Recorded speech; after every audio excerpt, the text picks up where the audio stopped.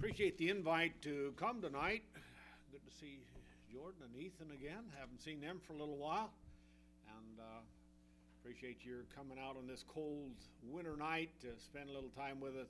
I pastored in Des Moines area. I've been in Des Moines area since 1979, and this is the first time that I've ever been in Emmanuel Baptist Church. We knew the Reynolds pretty. Of course, my son Sean and James were very close friends, but never was in this church. And so I just appreciate the invite tonight to be here. They invited me to be 2 weeks. Now that's kind of dangerous because maybe you won't want me to come back, you know. But they said preach 2 Sunday nights, and so we'll figure on being back here next Lord Day. Brought my beloved Donna with me. Met her in high school. She was National Honor Society kind of a girl. I was not that. I've never have been the teacher's pet, but we're brought her tonight, and together we've been married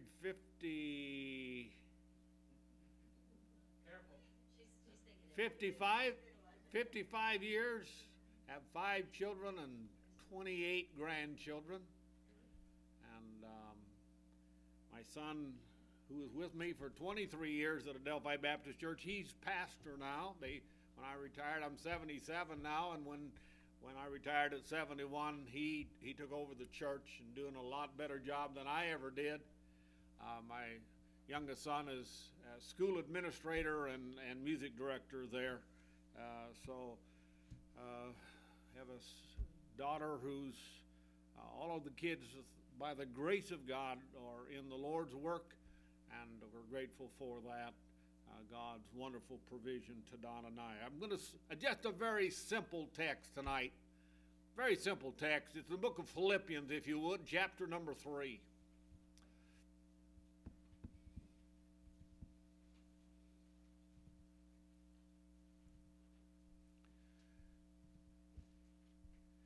If you stay awake, then I preach short. If you fall asleep, then I just keep on going. Philippians chapter number 3, if you would.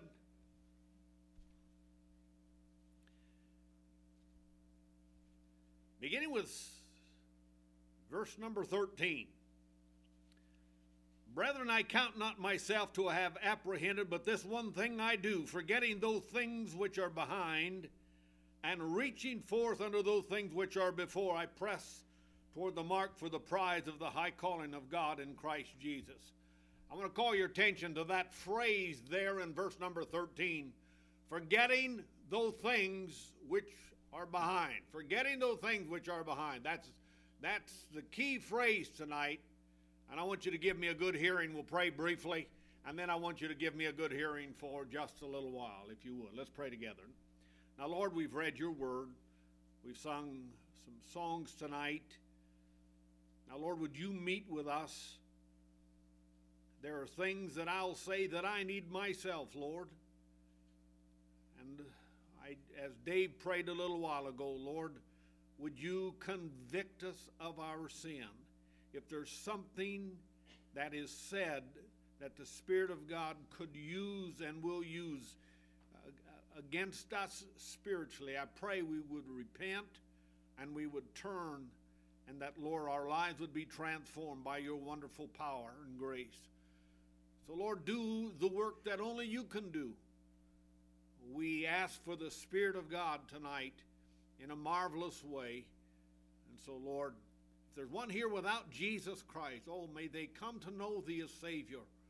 And then for us who know thee, Lord, work on our old, cold, apathetic heart, that we might walk with thee in the land of the living. So, Lord, bless this message, we ask in Christ's name. Amen. That one statement there, forgetting those things which are behind, has in it a simplicity that can change your life and mine.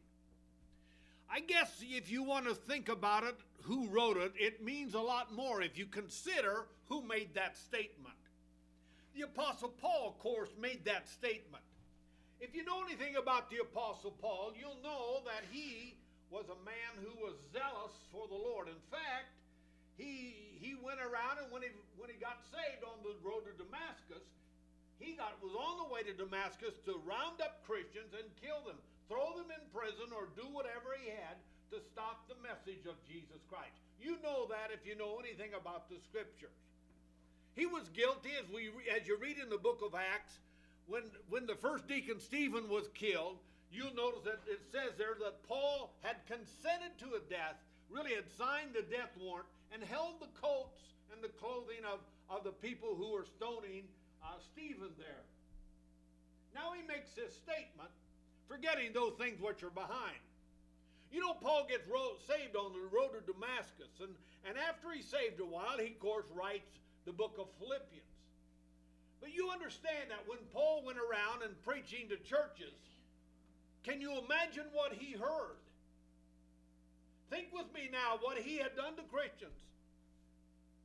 You suppose he went someplace and was preaching and somebody said, Paul, we're glad you're saved, but you killed my husband.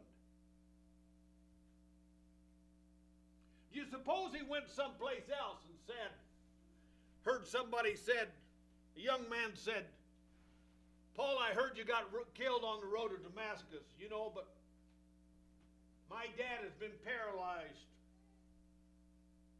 For the rest of his life, he'll be paralyzed because of the beating that you and your men did to him. How would you like to hear that?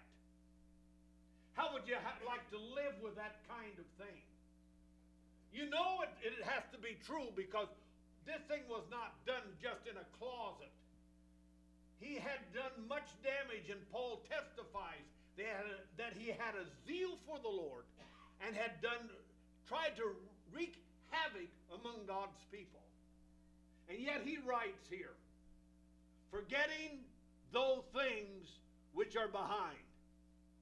And what was in his closet, and he had skeleton in his closet that none of us would ever want to have. He was a murderer.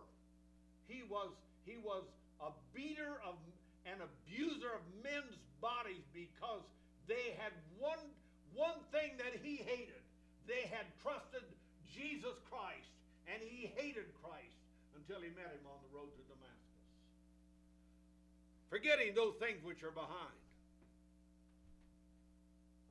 Tonight, I want you to consider with me, I want you to forget 4 things in your life and mine. Number 1, I want you to forget your past sin. Forget your past sin. You say, why do I have to forget my past sin? Because God has forgotten about it. Didn't he make the statement to you and I that your sin and iniquity will I remember no more? He said very plainly that when we trusted Jesus Christ as our Savior, he would never bring our sin back up again. And when it's brought up in your mind and in mine, if our past sin is brought up, it isn't God that's bringing it up. It's the evil one. Because he knows if he can get you and I to think about our past sin, our sin will lose its heinousness. It will lose its awfulness. In fact, in the book of Hebrews, it says very plainly in the book of Hebrews chapter number 11, you need not turn to it, but I'll quote that verse. It talks about the children of Israel. And truly it says, if they had been mindful of that country from whence they came out, they might have had opportunity to have returned. In other words, what God is trying to say to us, if you're going to think about your past sin, you'll be drawn to it. It will attract you back again. You know, men think about their old exploits and whatever. and they're about their past sin. That sin draws us back into it. Forget your past sin.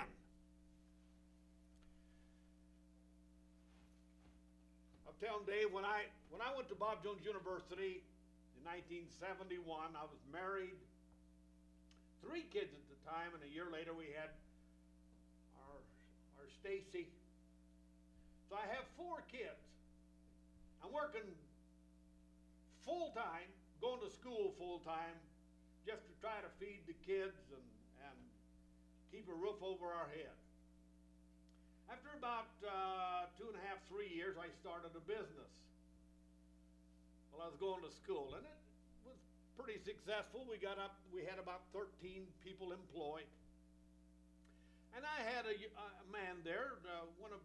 I only hired ministerial students or the wives in the business, and so I'd had a fellow there that worked for me. When we graduated, he took assistant pastorate up in Pennsylvania. Well, Lee's background was this: he had spent 8 years in the Navy in the North Atlantic on a destroyer.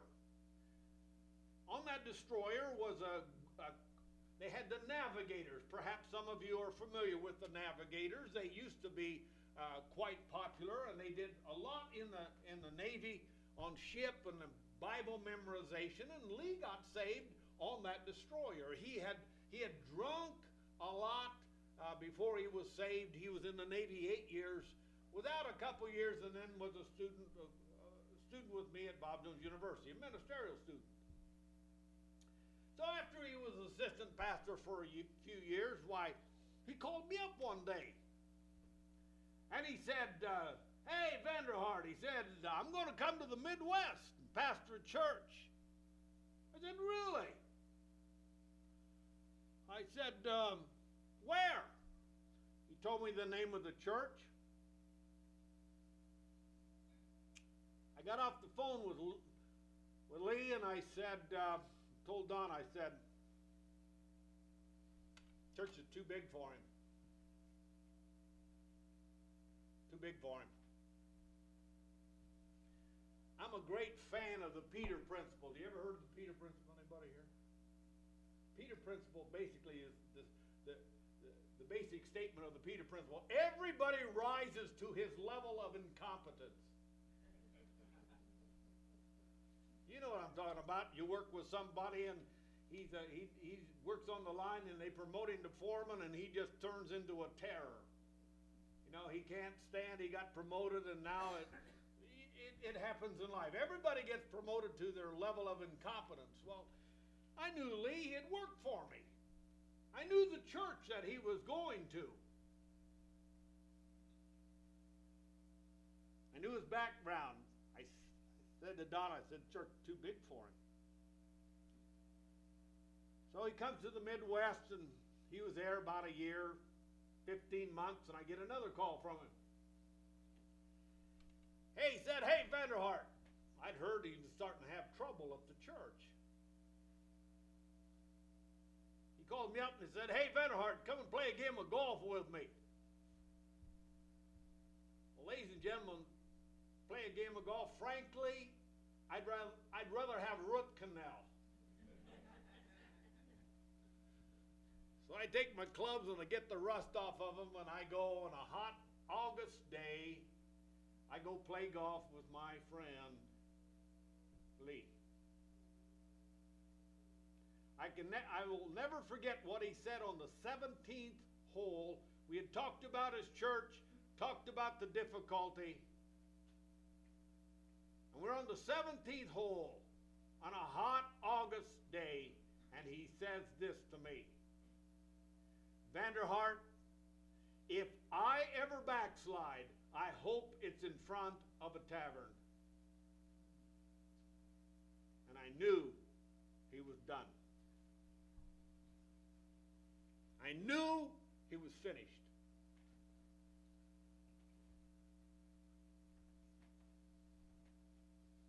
It's just a few weeks later that He was gone from the church, and I lost track of him. Had no idea what happened to him.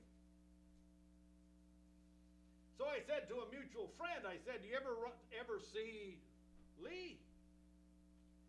He said to me, "You won't believe this."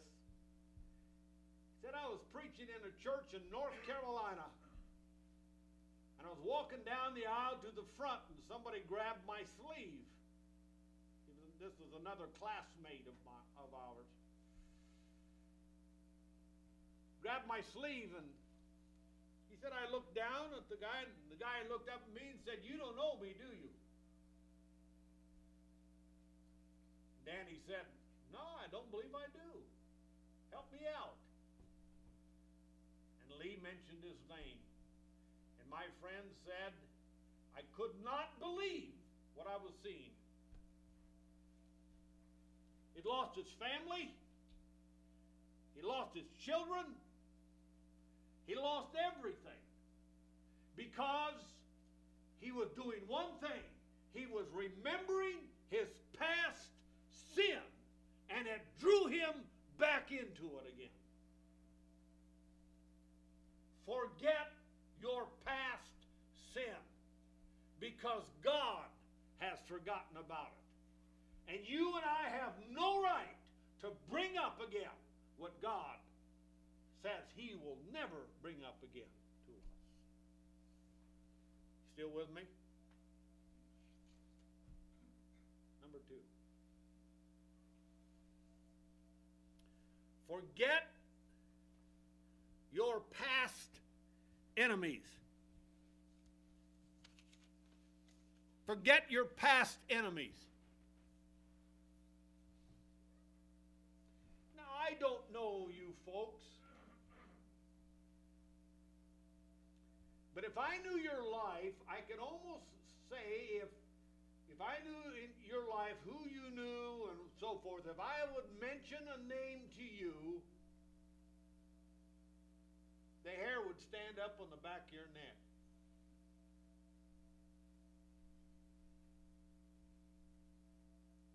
You don't like them.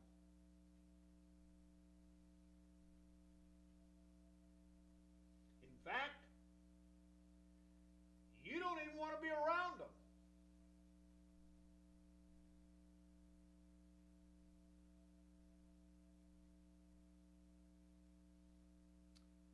God says,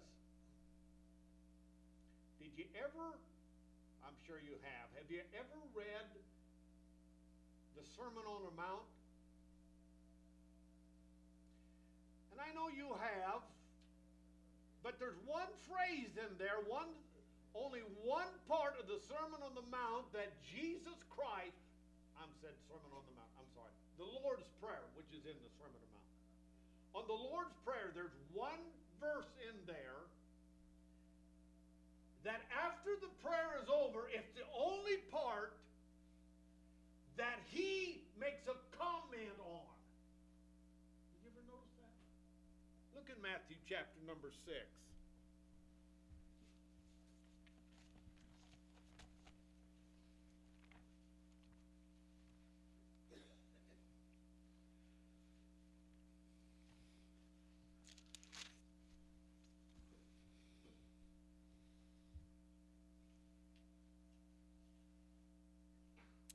Matthew chapter number 6.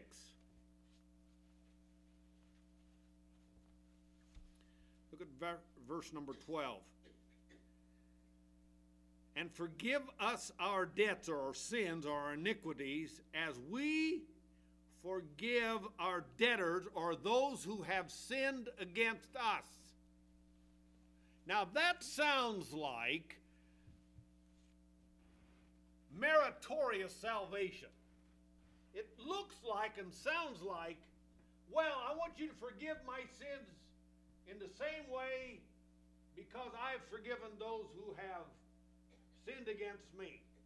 That's not what he's talking about at all. He's not talking about meritorious salvation, that you're saved because you do something. When this prayer is over, I want you to look in verse number 14 and 15. That's the only statement that Jesus Christ comments on. He says in verse 14, "For if ye forgive men their trespasses, your heavenly Father will also forgive you. But if ye forgive not men their trespasses, neither will your Father forgive your trespasses." It is not meritorious salvation. What that is a fellowship verse. What do you mean by that? Well, let me ask you something. I have 5 children. Did I always have perfect harmony with my children when they're at my house? No. Especially when they're teenagers. There were times I felt like what Mark Twain said. Mark Twain said when a boy becomes 13, you put him in a box and you put a lid on the box and you cut a hole in it so he can breathe. And when he's 16, you cover the hole. That's what he said. Just because I didn't get along with my children and had conflict with them at times does not mean that they were not my children. What you have here is a fellowship verse. And what the Lord is trying to tell you and me, if you're not willing to forgive somebody who's done something wrong against you, you and I are not going to get along. If you're not willing to forgive somebody, another human being, what they've done to you, then you and I are not going to we're not going to get along. We're going to have a breach of fellowship. There are some people, I imagine in your life, if you walk into a grocery store and you see that person that you do not like, you will go down another aisle.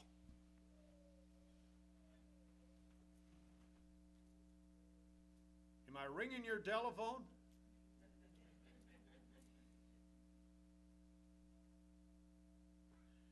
Brethren,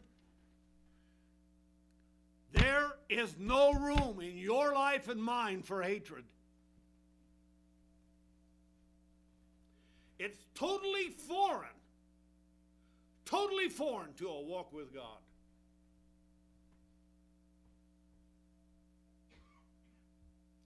You say, they owe me an apology. I'm sure they do. I'll not debate that at all. They didn't do me right. That's probably true. But did you ever notice something about the book of Genesis chapter 3? Did you ever notice that passage of scripture? Who was owed an apology? God did. God was owed an apology by Adam and Eve. They had corrupted his world. And yet, what does the Lord say? Adam? Adam, where art thou? There's a breach here, Adam. Let's get it fixed.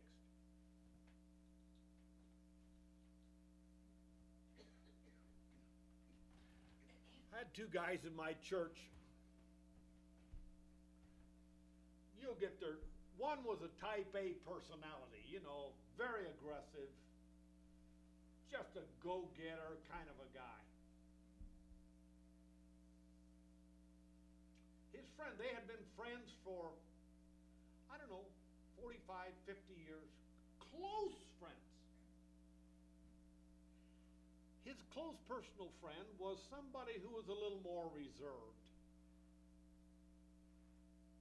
Type A, go get him. His friend, just a reserved kind of a guy. Well, type A personality had built a house, a spec house, for type B personality. Type B's son bought the house. Type B's son, there were some things in the house that weren't right. So he tells type A personality. Well, type A personality doesn't like what he's hearing. And now type B son tells his dad. Now type A and type B, close personal friends for 45 or 50 years, they are split.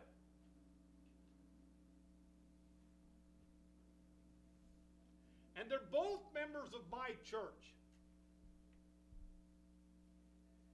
How do you preach and have the Holy Spirit bless that kind of thing when two members of your church, one sitting in one side, one sitting on the other side, and they both dislike one another?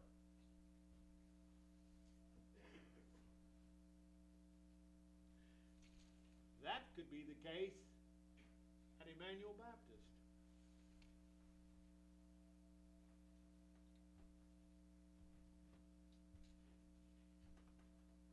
So type B comes to me. He said, Pastor, my friend type A,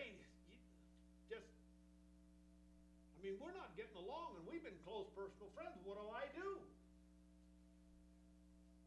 He said, I went to type A and he didn't even want to talk to me.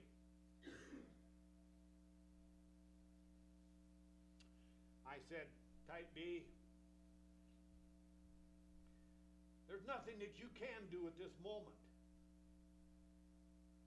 But I said, one of these days, type A is going to need you.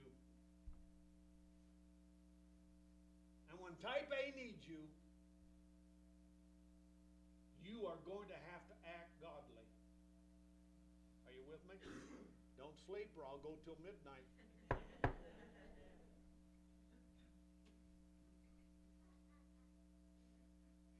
So a few weeks later, type A ends up in the hospital and he is bad. Type B comes to me and says, type A is in the hospital, what do I do? And I said, type B, you go to the hospital. You go to the hospital and you knock on that door. And when type A looks up and sees you, type B, at the doorway, all the problems will vanish. He said, I'm kind of scared. I said, just trust your preacher on this one. Type B goes up, Methodist Hospital, comes to the door. The door's cracked open.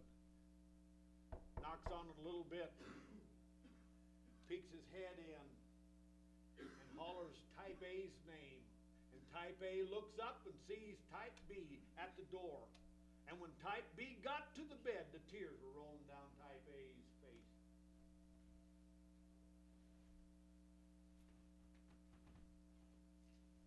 There is no room in your life and in mine for hatred. And if it's there, may God convict us of sin, because you cannot hate without it affecting you. It affects you spiritually, it affects you physically. Forget your past sin. Forget your past enemies. I must rush on. Time flies on 9th Street. Number 3. Forget your past defeats.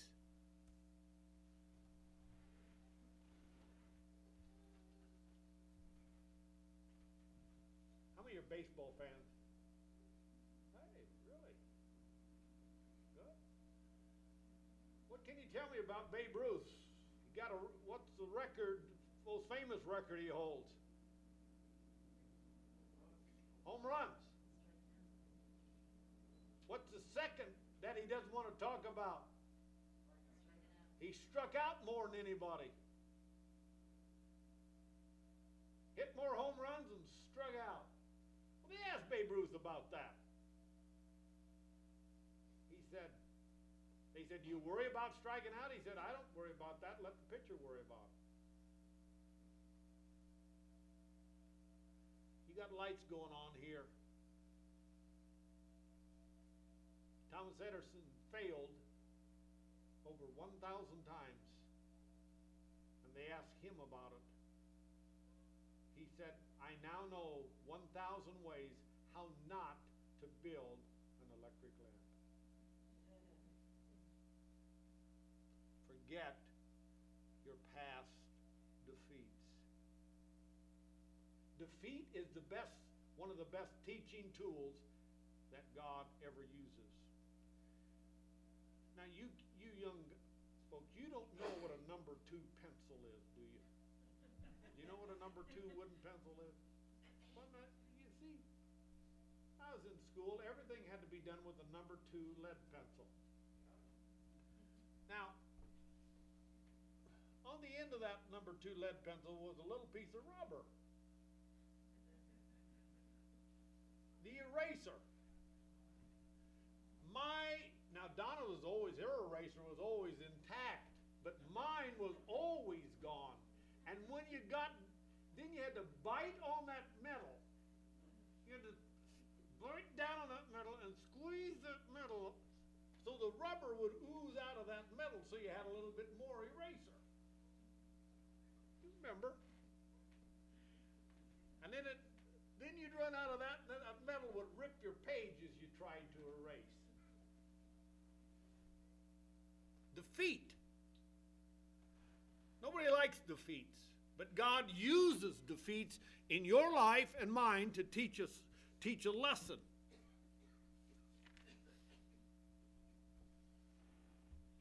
You and I have to learn how to fail.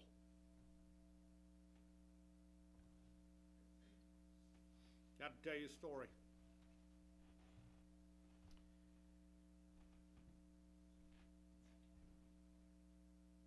Bought a Peterbilt semi, and I took one axle out and shortened it up, singled it, and bought a big camper.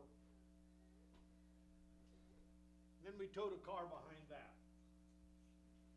So we were 75 feet long, actually a little longer than that. So one time, had two of our kids, not our flesh and blood, but two of our kids from our church. One pastors a church in Montana, and the other one, pastor's wife in Montana, and the pastor there in Wyoming. And they wanted me to come out and preach. They'd been kids in the church. So Don and I said, yeah, we'll go out there. So we go out there. We're up in Montana, and we're headed on back. Come to this town, and it said, scenic route. Well, I said to Donna, you want to take the scenic route? She said, yeah. So I turned big Peterbilt up this road, and I don't go a mile up that road, and I know I've made a mistake. The road is getting narrower, and there is no way, no place to turn around. So we start to climb. And we're climbing, and we're climbing, and it's so narrow that the hairpin turns. I've got to put the Peterbilt way, and I can look down over that cable that they have running down there, I can look straight down, and I got to swing way out to make the camper clear the rock over on this side.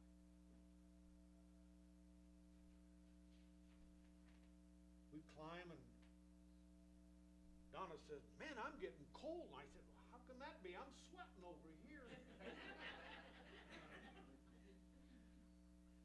So then we go by this little observation thing, and the DOT is there repairing the road, and I can still remember that Montana DOT guy. They were working there, and he looks up and he goes to the other fellow, look at that over there. Look at that fool there, that Peterbilt. So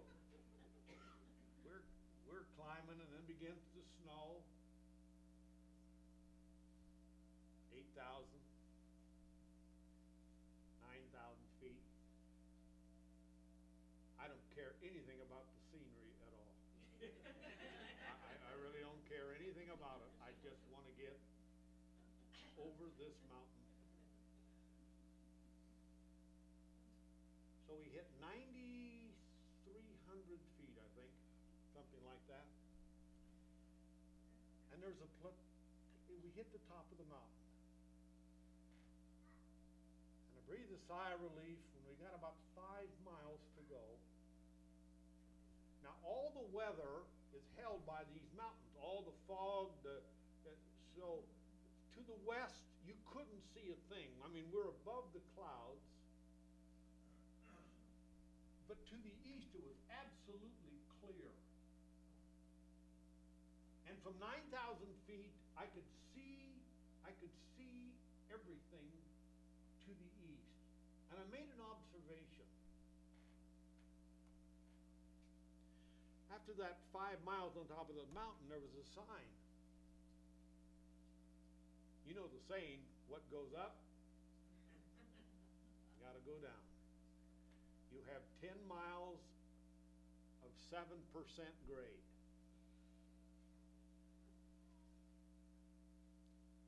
Sixth gear in the old Peterbilt, throw the Jake brake on, and down we go. Down the hairpin turns. And when I got down to the bottom, it was absolutely correct in my observation. And this is what it was. When we were at 9,200 or 300 feet, nothing grew there. Nothing grew. We were above the tree line. Oh, the view was beautiful. But nothing grew there. Everything grew in the valley. And when we got down off of that mountain, the alfalfa and the crops were lush. Down in the valley is where you grow.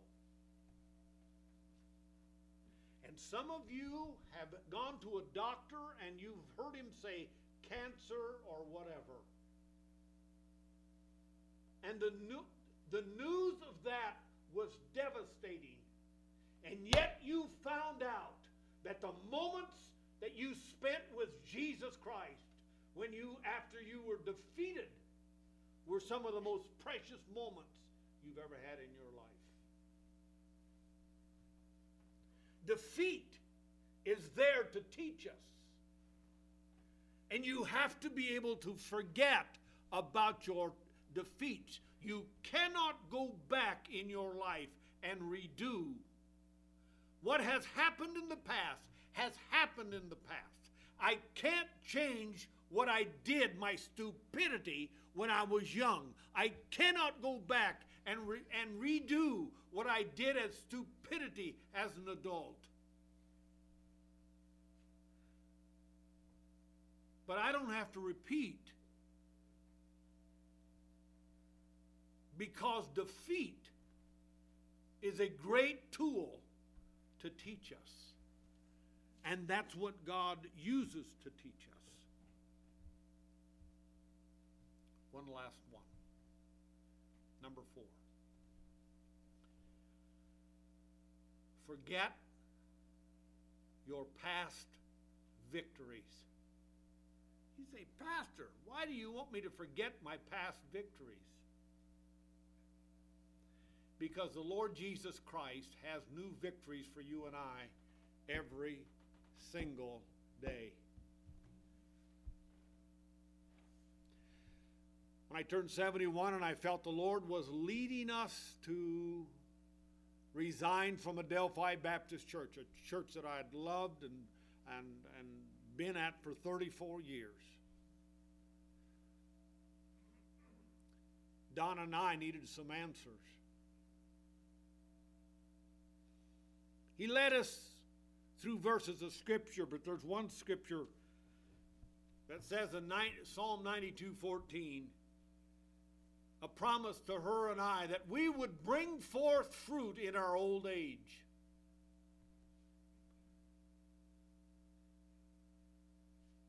That she and I could have victories in our old age.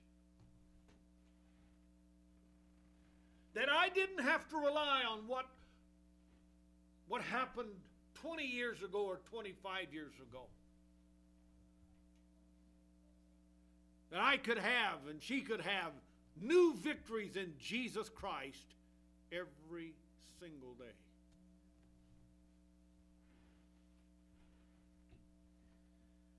I just got out of Bob Jones University. It was I graduated in 76.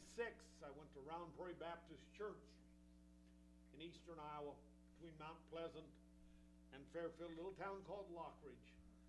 Well, a little church way out in the country. How Don and I love that place. Still do. One day as I was pastor there, I got a knock on the door. Went to the door and an elderly gentleman was there. He said, Pastor, do you ever have meetings at your church, evangelistic meetings? I said, sure. Yeah, we have 2 a year.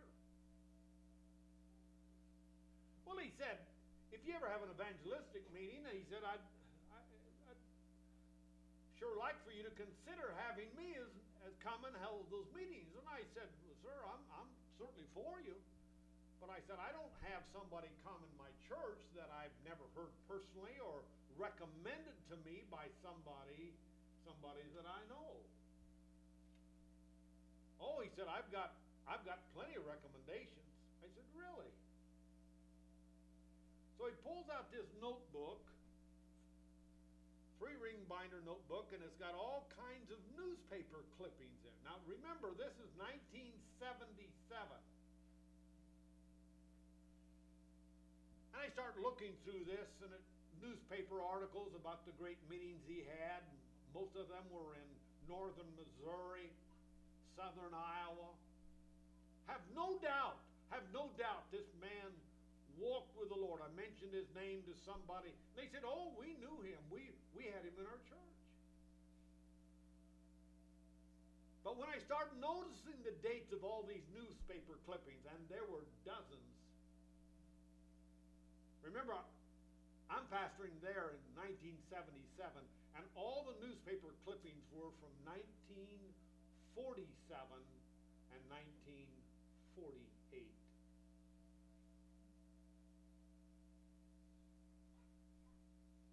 Years previous.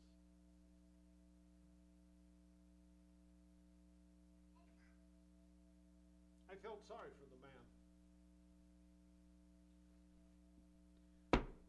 God has something better for you and I than that.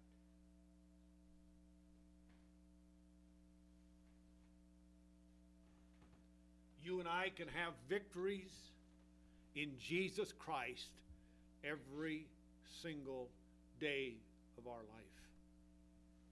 Oh, it will not be great evangelistic meetings where we're filling halls full of people. But there can be new victories over sin. There can be new insight in the scriptures as you have your devotions. For Jesus Christ wants us to grow in grace and in the knowledge of Him all the days of our life. Did you notice the text that I read to you tonight? Would you look with me there again in Philippians chapter number 3? We're going to close here.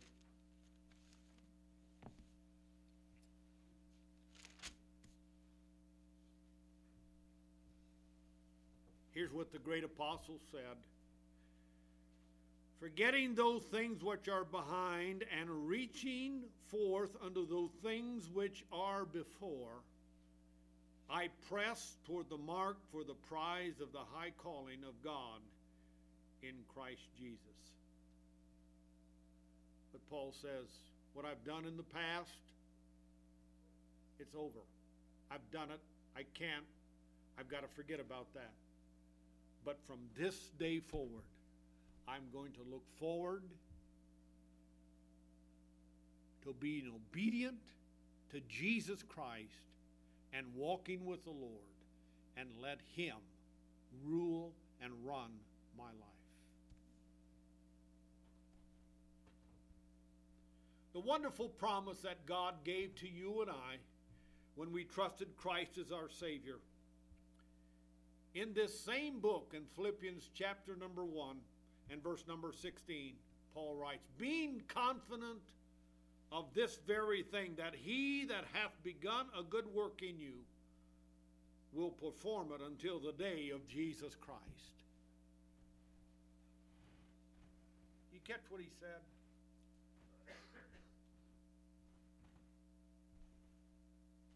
He tells us that he's not discouraged with us. He tells us in that verse he's not abandoning us. He tells us in that verse what he begun when he saved us, he's going to keep on performing until he comes back again.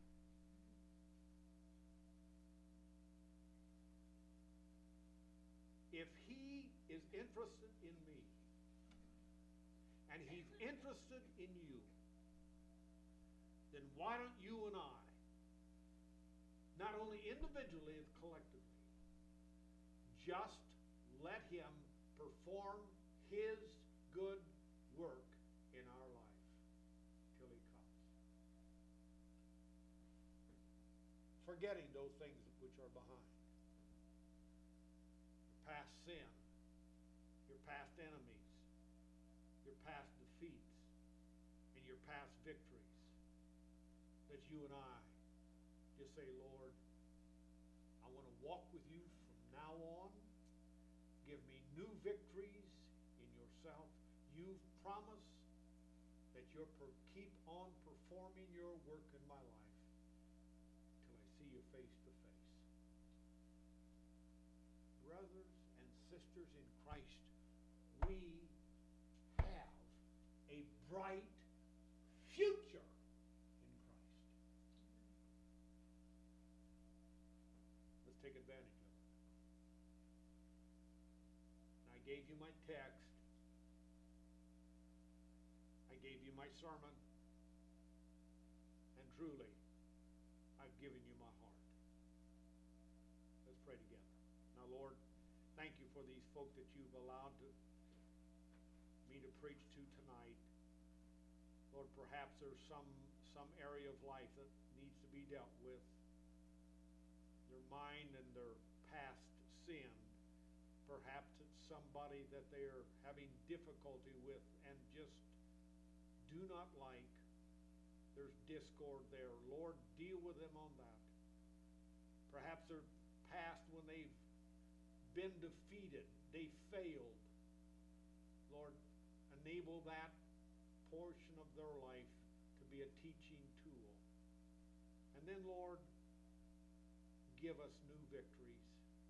Enable us to forget the past victories so that we can just concentrate on what you're doing for us now.